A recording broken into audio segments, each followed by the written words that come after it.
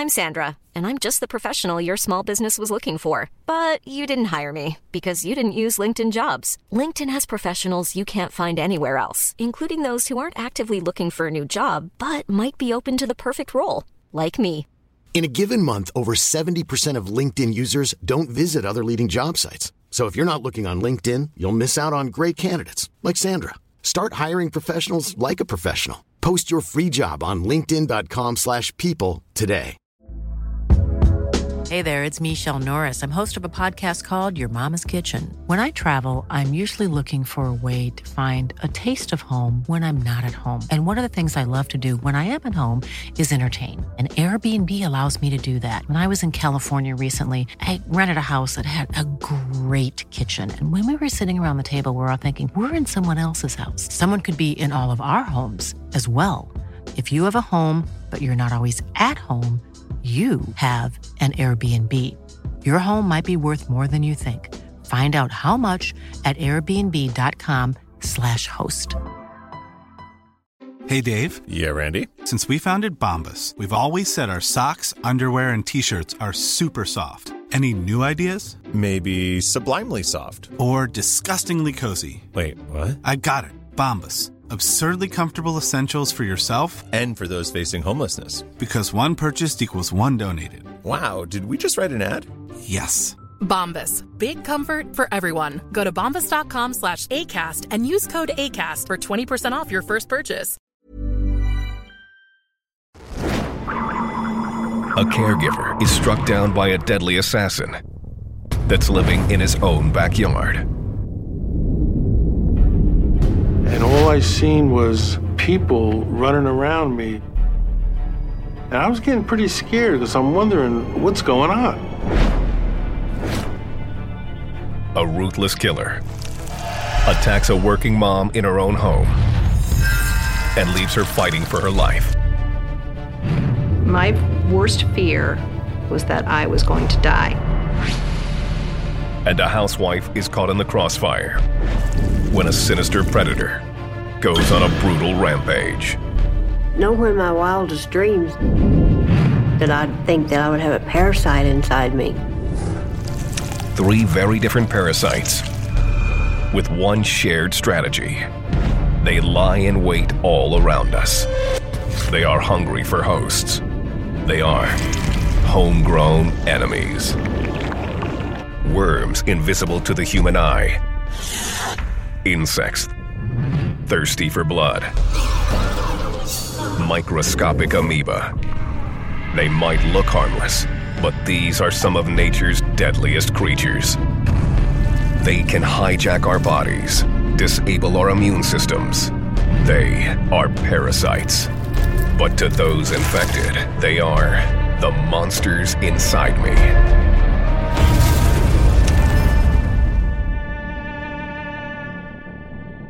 Parasites are some of the most successful and abundant organisms on the planet. They are all around us, in the air we breathe, the food we eat, and the water we drink. When people think of parasites, they often think of third world countries or tropical locations. But the truth is that every organism on the planet is at risk of a parasitic infection.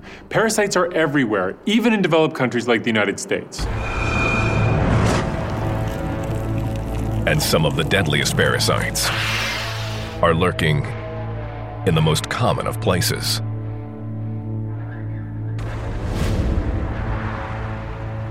In 2009, 55-year-old John Taverner lives in Manchester, New Jersey, and is the full-time caregiver to his mother. My mother's got quite a few medical problems, and she needs somebody here to help her all the time. After everything she did for everybody, I promised her I wouldn't throw her in a nursing home. When John is not caring for his mother, he spends time with his girlfriend, Kristen. John is a very good guy. He'll give you his shirt off, off his back kind of a guy.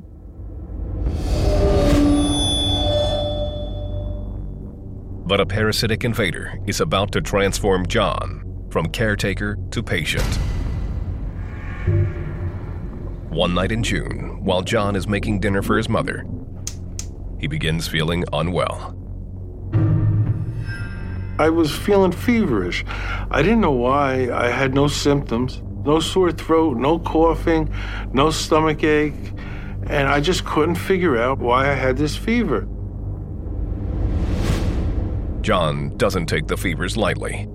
5 years previously, he survived a battle with a deadly form of cancer called Hodgkin's lymphoma.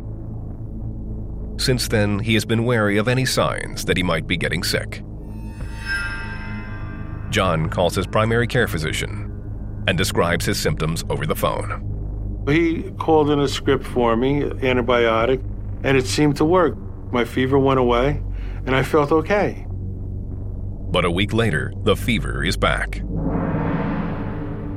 I'm like, what is this? I said, I just got over a fever like a week or so ago, and it's starting again.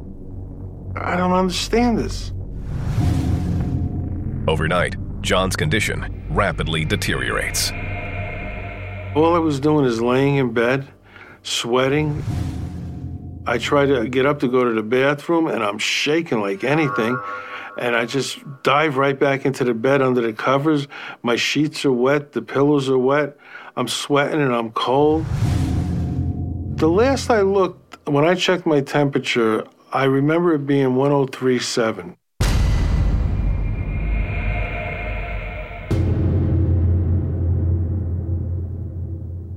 The next morning, Kristen calls to check up on John. I don't even think he knew that he answered the phone because he didn't make any sense whatsoever.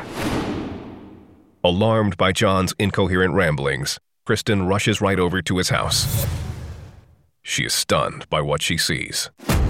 John looked very, almost gray, and just beads of sweat all over his forehead, and just, he didn't look good at all. Kristen is determined to get John to the hospital. Before she can argue, John is hit with a terrifying new symptom. He went to the bathroom all over himself. Like, he couldn't even help it. He had no idea it was coming out of him. Not like saying, a little bit of diarrhea here. It was just like a waterfall of just fluids out of him. I'm calling 911. The ambulance arrives minutes later, and John is rushed to the hospital. The first thing the ER nurse does is take John's temperature. And the results are shocking. John's temperature is 105 degrees. A temperature this high can lead to convulsions and even death. I immediately asked the nurse, well, what would cause this? What's going on? And she told me she had no idea. John is given IV fluids to try to bring his temperature down. But what is causing the fever remains a mystery. And all I seen was people running around me, no faces, just seeing the green scrubs that the doctors and nurses wear in the emergency room. And I was getting pretty scared because I'm wondering what's going on. Because of John's history of medical issues, the ER team contacts his personal physician, Dr. Frank Alario. He was out of it. He was dehydrated. He was confused. He was running high fever. In an attempt to find out what is causing the unusually high fever, Dr. Alario orders a comprehensive workup. Several hours later, the lab results are in. Dr. Alario has the answer. John has been brought to the brink of death by a microscopic parasite. Doctors have just told 55-year-old caregiver John Taverner that a parasite has invaded his blood and has brought him to the brink of death. His girlfriend, Kristen, is stunned. They said the parasite was attacking his blood cells and that it was killing him from the inside out. John's blood cells show that he had babesiosis. Babesiosis is caused by a tiny protozoan parasite called Babesia. Babesia is a cold-blooded killer. Much like malaria, it enters the bloodstream and destroys red blood cells. The damage begins in humans when the parasites enter the bloodstream. There, the parasites invade red blood cells, where they feed and reproduce. Eventually, the infected blood cells burst, releasing legions of new parasites into the blood. Babesia can cause fatigue, headaches, and fevers, but it generally stops there because the spleen can clean and replenish the blood. But in people who have lost their spleen, Babesia can run rampant through the body, ultimately killing the host. It is now becoming clear to Dr. Ilario how John became so ill. John does not have a spleen. John underwent treatment for Hodgkin's disease, which is a cancer of the lymph nodes, which he required to remove his spleen. The spleen acts as a filter for red blood cells. Without a spleen, John can no longer replenish his infected cells. So it is harder for his body to fight off the parasitic infection. It was concerning to us that the mortality rate goes up significantly with patients who have had their spleens removed. But how did John get the parasite in the first place? Dr. Ilario presses Kristen and John for more information. He asked me, were you guys camping or picnicking or, something outdoors? I said, no, all I do is walk out the front door, get the newspaper, and I get the mail. I usually walk out barefoot.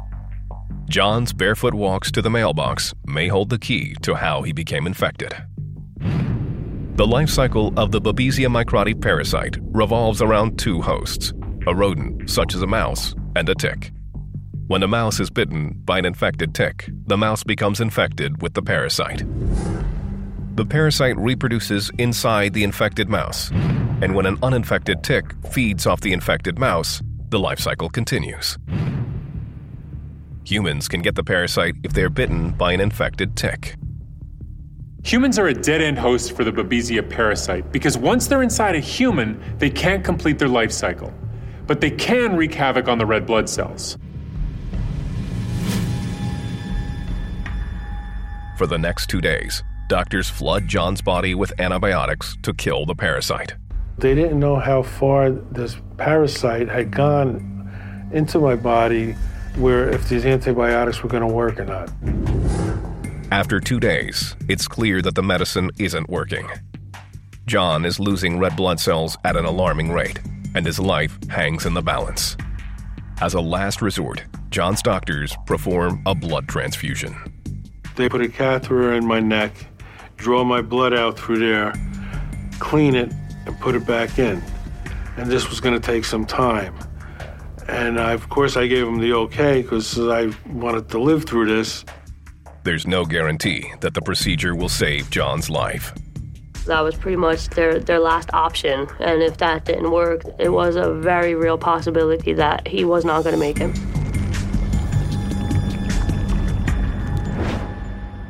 The killer parasite Babesia is rampaging through John Taverner's body. It has brought him to the brink of death. Powerful antiparasitic medicine isn't working, so doctors have one last hope: a full-body blood transfusion. That was pretty much their last option. And if that didn't work, it was a very real possibility that he was not going to make it. The transfusion begins. For the next 48 hours, nurses and doctors replace John's infected blood. His girlfriend, Kristen, can only wait and hope. The only thing going through my mind was, please God, let this work. Finally, after 3 days, John's fever breaks. The transfusion is working. For the next week, doctors continue to monitor John's blood count.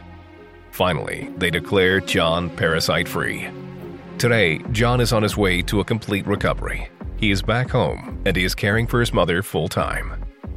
I feel I'm back to my old self. I'm doing everything that I did prior to this incident that I had with the parasite. But the experience has left some lasting effects. Now that I know that these parasites do exist, I'm not walking outside without my shoes on anymore. Every time I go out, I got shoes, socks, long pants.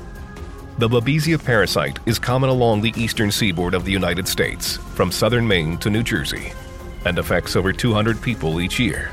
To avoid becoming infected, those living in or traveling to areas where the parasite is found should keep their skin covered while participating in outdoor activities, and wear insect repellent that contains DEET. Babesia uses a tick to get from host to host, but other parasites don't need help. They're perfectly well adapted to sit in the environment on their own, waiting for the opportunity to strike and take a new host. March 2007, Rochester, New York. Pam Baker is enjoying an active and busy life with her husband, Bruce, and their 3 daughters.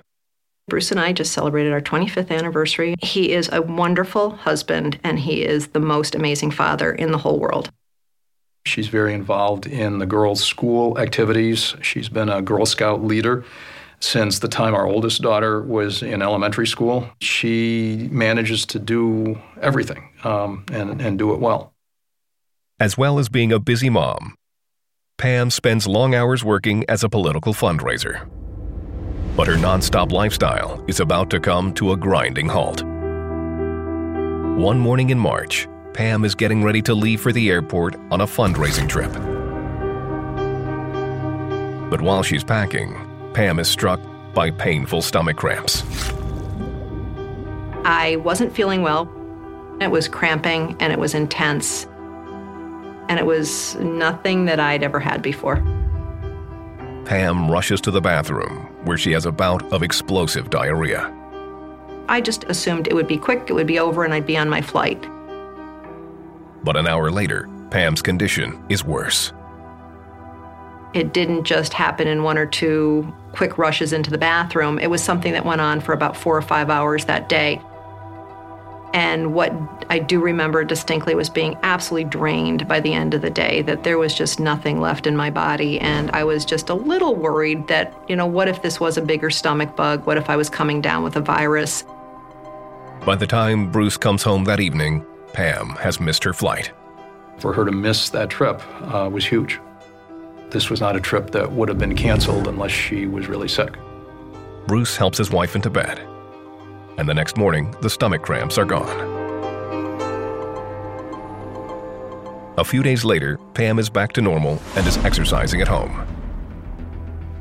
But after 30 minutes of brisk walking, a disturbing new symptom appears.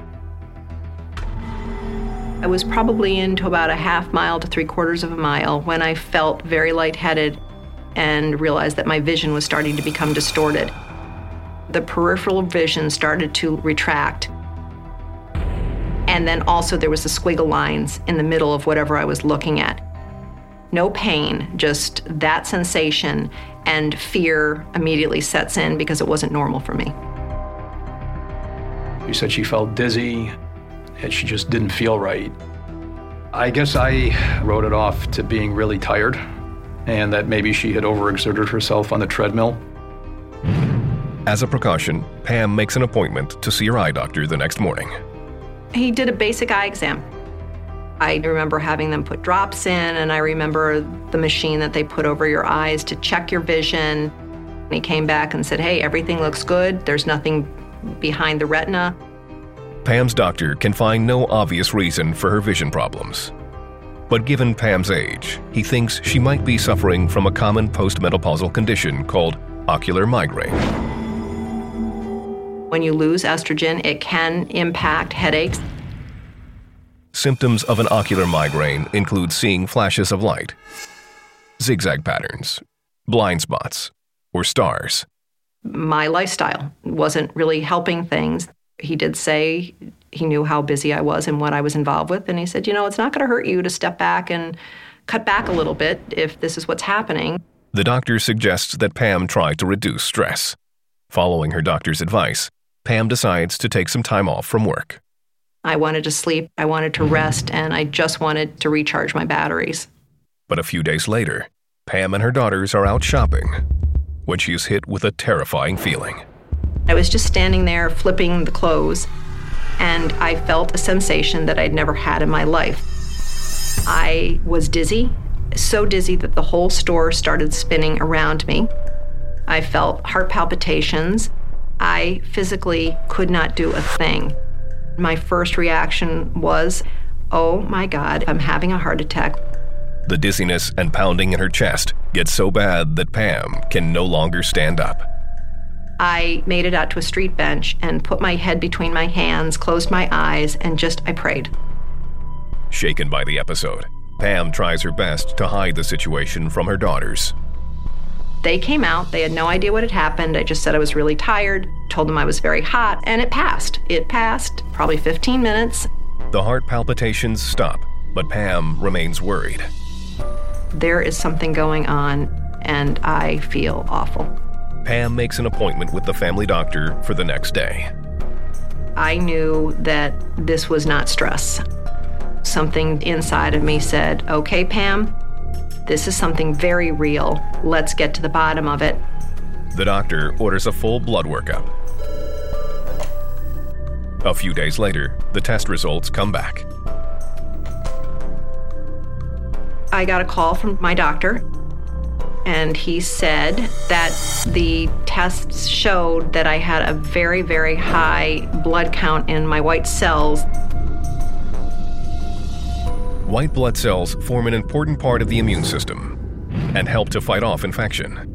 A high white count can indicate a very serious infection. I was very concerned about the idea that she could have some type of serious infection. The doctor refers Pam to Dr. William Bonet, an infectious disease specialist at the University of Rochester Medical Center. It was clear that her white blood cell count was very high, but that in itself doesn't provide a quick and easy answer because there are many conditions that can be associated with an elevated white count like she had. The worst would have been some form of cancer. When I heard the word cancer, my whole body internally just went to jello. My worst fear was that I was going to die. And now, inside the monster. In order to transmit the Babesia parasite, how long must an infected tick remain attached to a human? A, 1 hour. B, 12 hours. C, 24 hours. D, 1 week.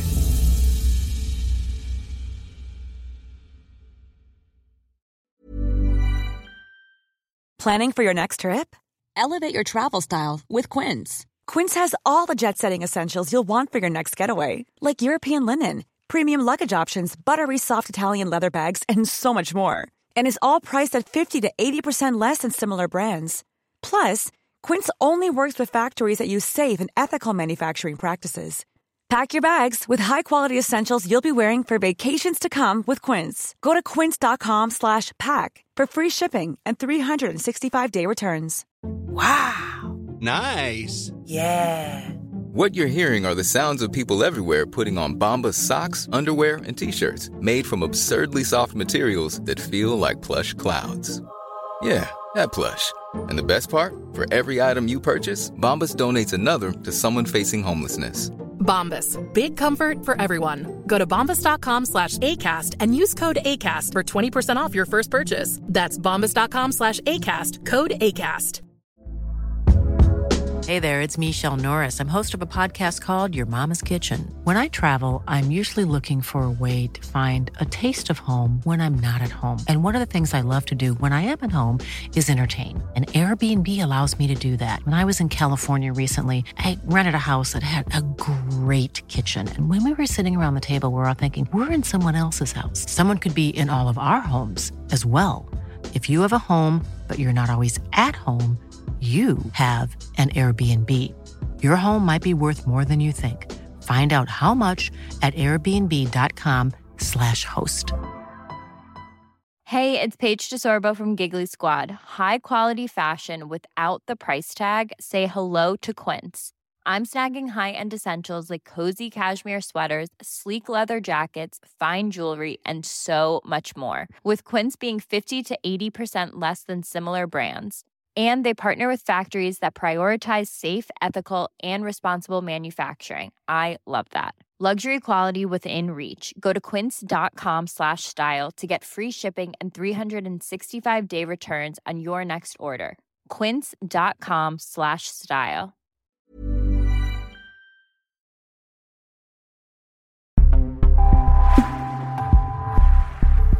To transmit the Babesia parasite, an infected tick must remain attached to a human for at least 24 hours.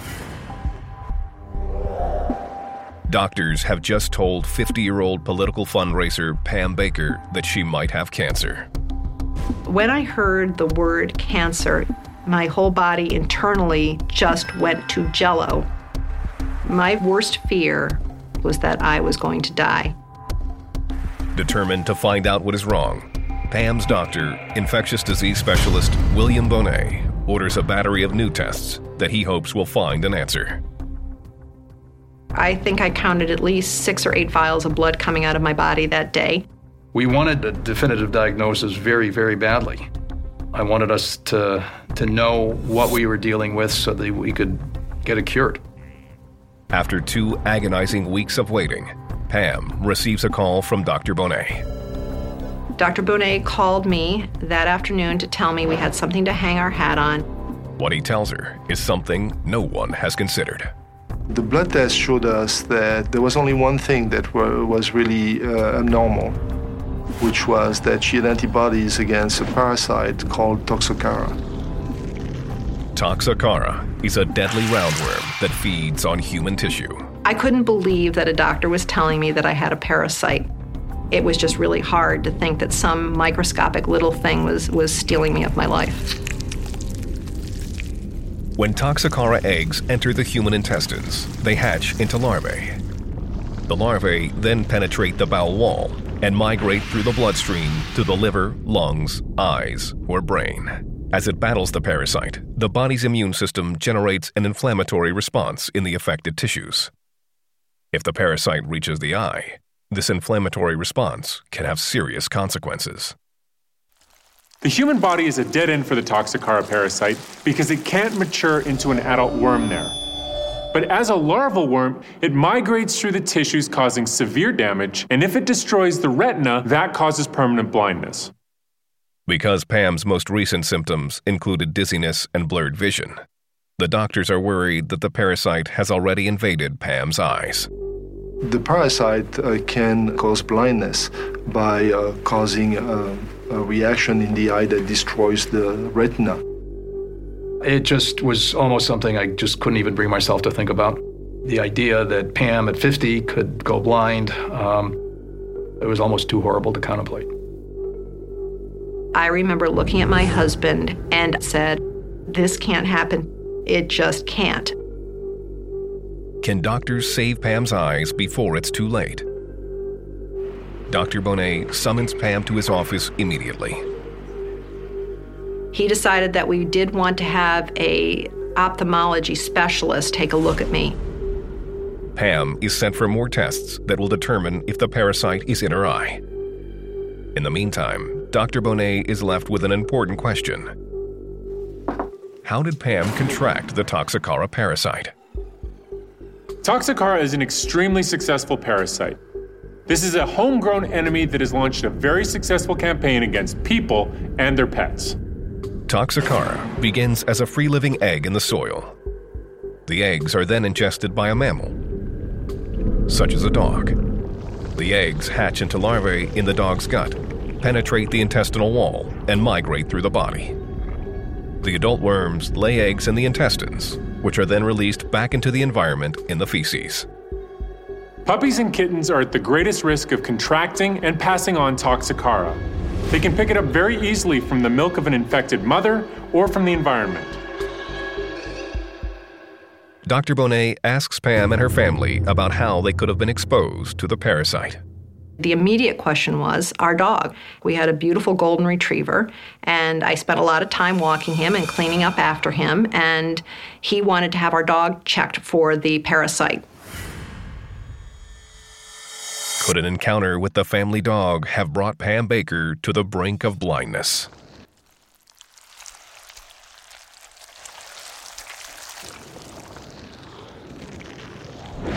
Political fundraiser Pam Baker is locked in a battle for her sight with the deadly parasite Toxocara.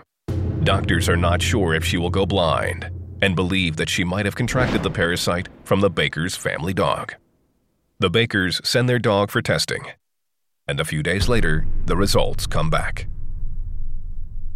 The dog is negative. Without a clear culprit, doctors tell Pam that she may never know how she became infected.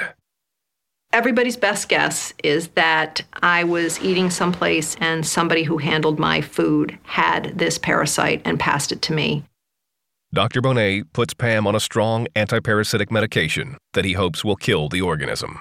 After a few days, the tests are back, and the news is positive.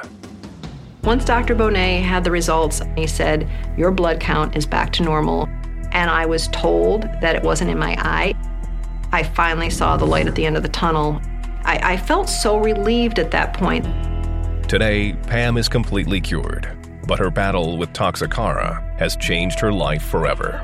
I counted myself very blessed for the life that I was allowed to leave again, but it's not the same life that I led before the illness. It's a very much new, hopefully improved version of me. The CDC believes Toxocara cases in the U.S. are fairly common. By some estimates, 14% of the population in the U.S. is infected. Toxocara canis is commonly found in our yards and in our homes, but it's relatively easy to avoid with good hygiene.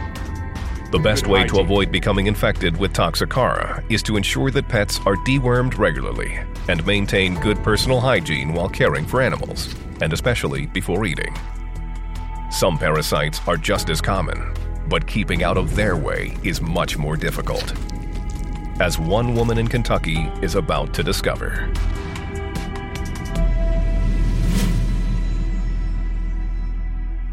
In 2008, Bonnie Duncan is a 56-year-old mother of 5 living in Staffordsville, Kentucky. For Bonnie and her husband Jonathan, life revolves around their large, close-knit family. Jonathan and I have 5 kids together. We have 5 grandchildren. We're very, very close with them. We have family activities with the grandchildren, with our children. Family is everything. But Bonnie and Jonathan's good life is about to take a deadly plunge into the world of parasitic infection. One day in November, Bonnie is getting ready for a family get-together. I had made a breakfast casserole the night before, and I was in the kitchen preparing it. Suddenly, out of nowhere, she is hit by a terrifying attack. I was coughing so bad. It was very harsh, very deep. And asked her if she was okay, because she, had asthma problems before. Bonnie turns to her asthma medications for relief. The breathing was very limited at this point. It was scary. But the drugs don't help. And that's when I got my husband and my kids and told them somebody needs to get me to the doctor. The doctor orders a chest x-ray to determine why Bonnie's breathing is so restricted. A few hours later, the results are in. They diagnosed her with pneumonia. I was relieved. I thought they'll give me antibiotics and I'll be okay in a couple of days. In addition to the antibiotics, Bonnie is given a strong dose of steroids to open her airways. He recommended that I take my medicine as prescribed, and I thought, okay, I'll do what the doctor recommends and I'll be okay. The steroids help. And soon, Bonnie can breathe regularly again. But she still doesn't feel like her normal self. I'm not coughing like I was, but I was very nauseous. In fact, by the next day, Bonnie is so nauseous that she stops eating altogether. My husband and the kids keep telling me to eat, but I just couldn't eat. I couldn't force it down me. Bonnie and Jonathan assume the nausea is a side effect of Bonnie's pneumonia medication. But after a few days, Bonnie is still not eating, and Jonathan begins to worry. We're very concerned that she wasn't getting enough nutrition in her body to keep her going. Jonathan pleads with Bonnie to eat, But when she does, the results are disastrous. Bonnie develops excruciating muscle spasms and begins to vomit. When I put food in my mouth, I threw it back out. My stomach is hurting from the muscle spasms. Bonnie continues to vomit for the rest of the day, and Jonathan is helpless. She was not keeping any nourishment in her system. In fact, Bonnie has nothing left in her stomach, and the stomach spasms are only getting worse. I was throwing up a lot of green bile. It got to the point where I couldn't even raise my head up by myself. Bonnie's condition is deteriorating by the minute, and soon she begins to fear the worst. A small voice inside me just was saying, "Get to the hospital." This was the worst I have ever felt in my life. I thought I was going to die.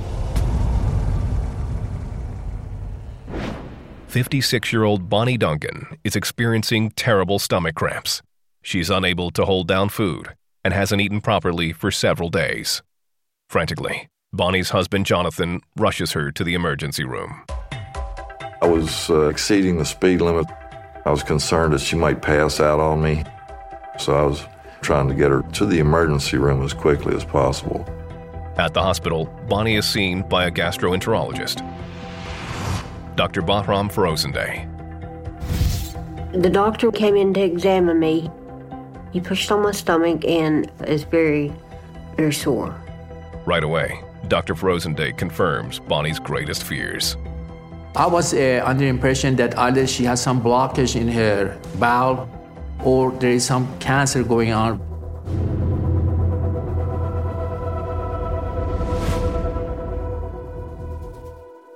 So Dr. Ferozendeh inserts an endoscope into Bonnie's digestive tract. What he sees gives him serious cause for concern. When I did the endoscopy, I found that the stomach was very inflamed. Dr. Ferozendeh takes a small biopsy of the inflamed tissue and sends the sample to the pathology lab for testing. A few hours later, the results come back. Bonnie has been infected by one of the deadliest parasites on the planet. Dr. Ferozendeh breaks the news to Bonnie and her family.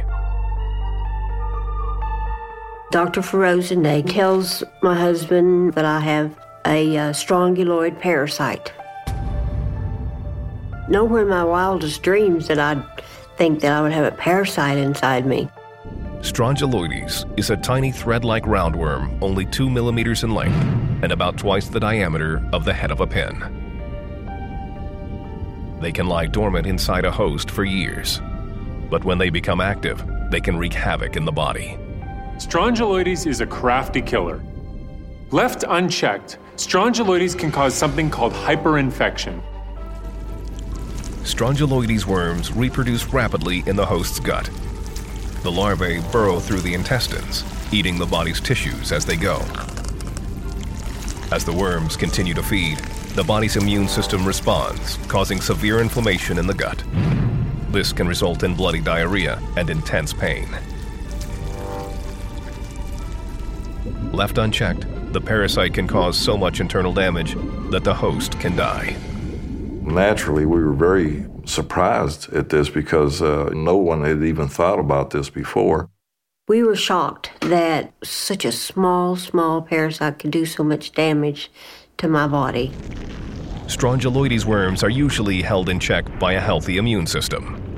But when the immune system is suppressed, the worms become more active and start to destroy the host's insides. Dr. Ferozendeh examines Bonnie's recent medical history and zeroes in on the steroid treatments Bonnie was given for her breathing problems a few weeks earlier. After she received treatment for asthma, which is the steroid, sometimes it can decrease immune system and cause this infection to get worse. Dr. Ferozendeh needs to act fast.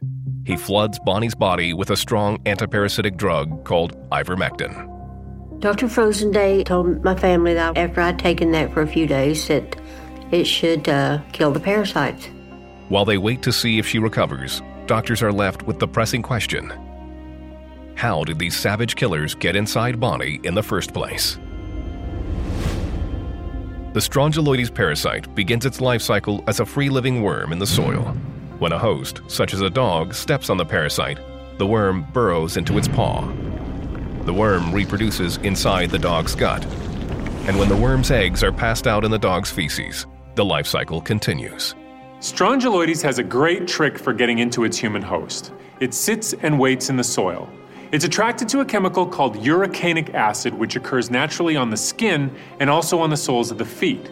So when a human steps on this parasite, it grabs on, injects its way through the skin, and gets right into the bloodstream. While most Strongyloides infections occur outside of the United States, there have been reported cases of infection in certain areas in the U.S. One thing that makes Strongyloides so effective is its ability to live in different environments. It does well in tropical areas, but it also does well in the temperate U.S., like the Appalachian region.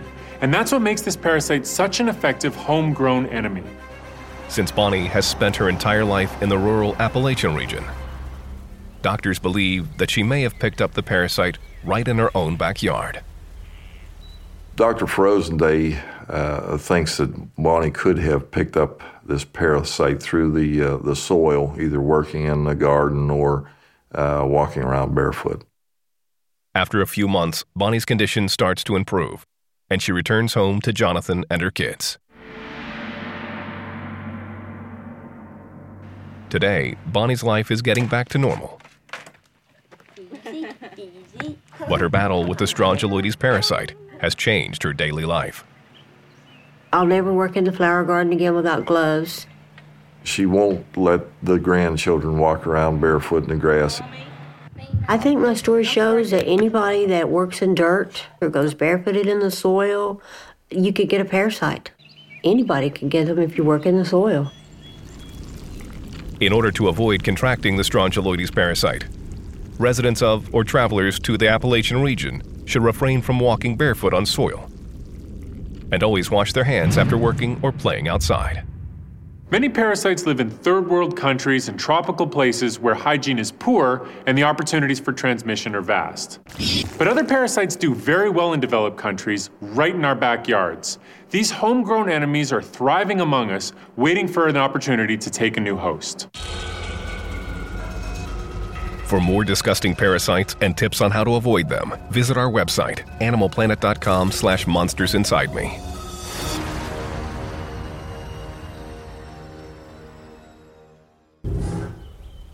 But Pam is not out of the woods yet. Treatment for Toxocara is long and arduous. Dr. Bonet had told me upon diagnosis that he was expecting me to be feeling pretty lousy for about 8 months.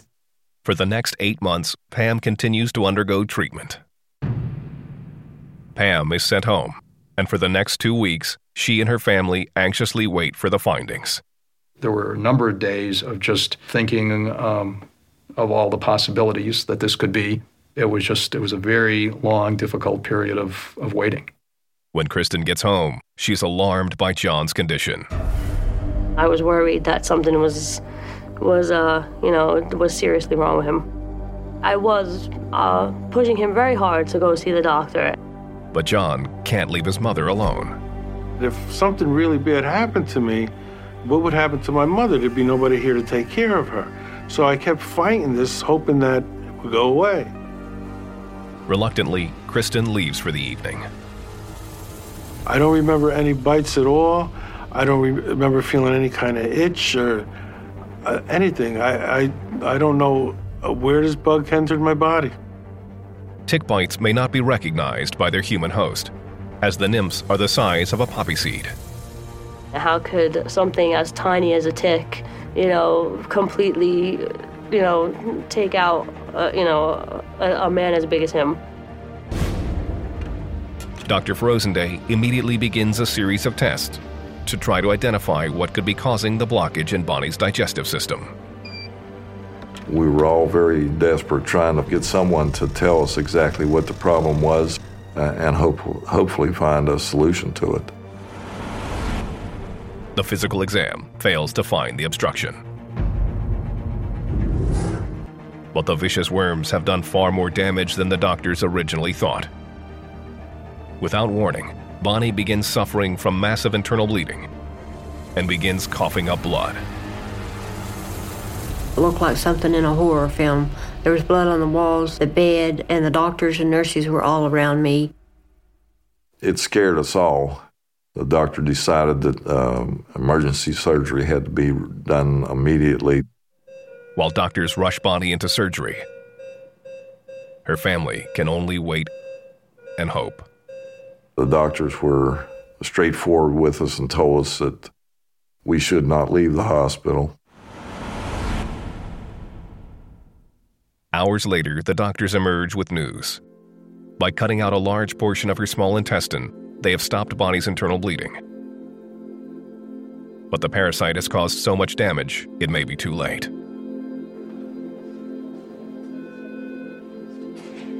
They put me in intensive care, and they come out and tell my family that the next 24 to 48 hours would be critical. They didn't really expect her to live that first night. We were all very scared. We were very concerned about her life. Bonnie remains in critical condition for the next 2 weeks. After a few weeks, Bonnie's condition takes a turn for the better. Finally, she is discharged from the hospital, but is sent to a rehab facility. The parasite has caused so much damage to Bonnie's body that she has to relearn basic motor skills. She wasn't able to hold her own weight on her feet. She needed assistance just to stand. She couldn't even walk after, all the problems she had. She was very weak, and she had to have somebody, hold her arms to walk her. We had hoped and believed that she could, lead a meaningful life after this. She was so weak and had been so immobile for so long that, it was a struggle just to get her from her bed to a wheelchair. And we all knew that, it was going to be a long road back to what she once considered normal. They later told me how serious it was and that I could have died. And, for a long time, it didn't really dawn on me. But then, one day it hit me how close I came to death.